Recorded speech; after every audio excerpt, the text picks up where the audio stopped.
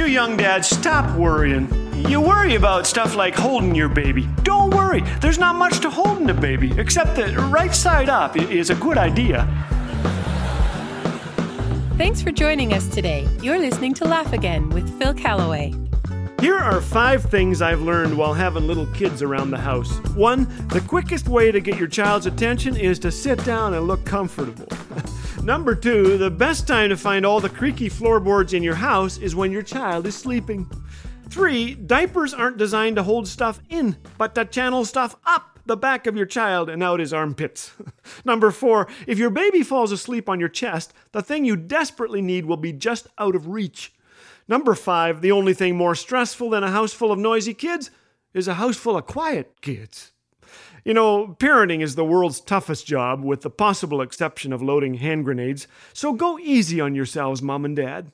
One of my books is I used to have answers, now I have kids. But the truth is, by my age, you do have a few answers. And suddenly, Laugh Again listeners are asking for my advice on parenting. Today, I'll try to answer 3 of those questions. Question 1, our child hates veggies. What can we do? Well, have you covered those veggies in ice cream and put chocolate on top? No? Well, there's your problem. I'm kidding. I learned a love for veggies while stealing peas from Mrs. Pike's garden. I don't recommend this behavior, but I do recommend using butter when you can. Veggies are 300 times better with butter or a spicy yogurt dip.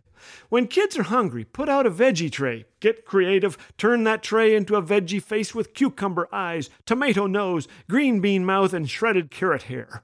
Let kids help you pick out veggies at the grocery store, or better yet, get them into a garden where they can pick some themselves. Give those veggies catchy names like X-ray vision carrots and silly dilly cucumbers. And, as a last resort, feed them carrot cake, zucchini bread, and pumpkin pie. Question 2. How do I teach my kids to use money wisely? Well, first, I suggest not giving them a credit card until they're at least 4. Seriously, when they were old enough, our kids did chores for which they received an allowance. My wife labeled 3 envelopes, one for giving, another for saving, and another for spending.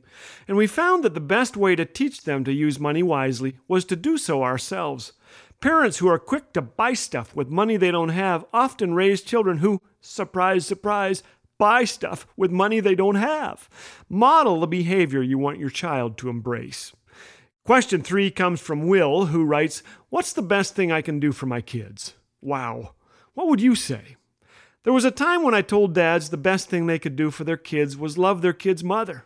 I've challenged parents to make time, to love their children, to take them to the ball game, to take them to church, to pray like crazy, to listen, to chill out, to slow down, to lighten up, to celebrate victories and learn from failures. And those are all true.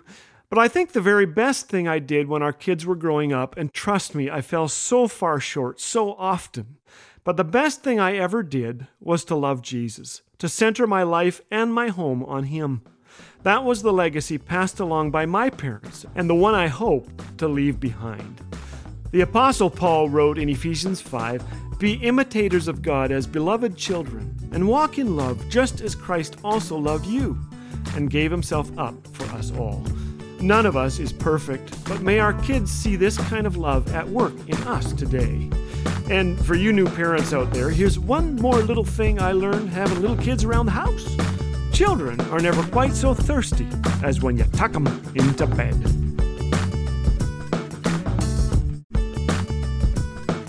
Need a little refresh of the life-giving hope we have in Jesus? This month, we're offering a new devotional booklet called Quiet Spaces for Passion Week, courtesy of our friends at Back to the Bible Canada. It will deepen your reflections on the power and wonder of Easter as it takes you through the events of Passion Week. Request your free copy now at laughagain.ca or call 1-800-663-2425. Laugh Again, truth bringing laughter to life.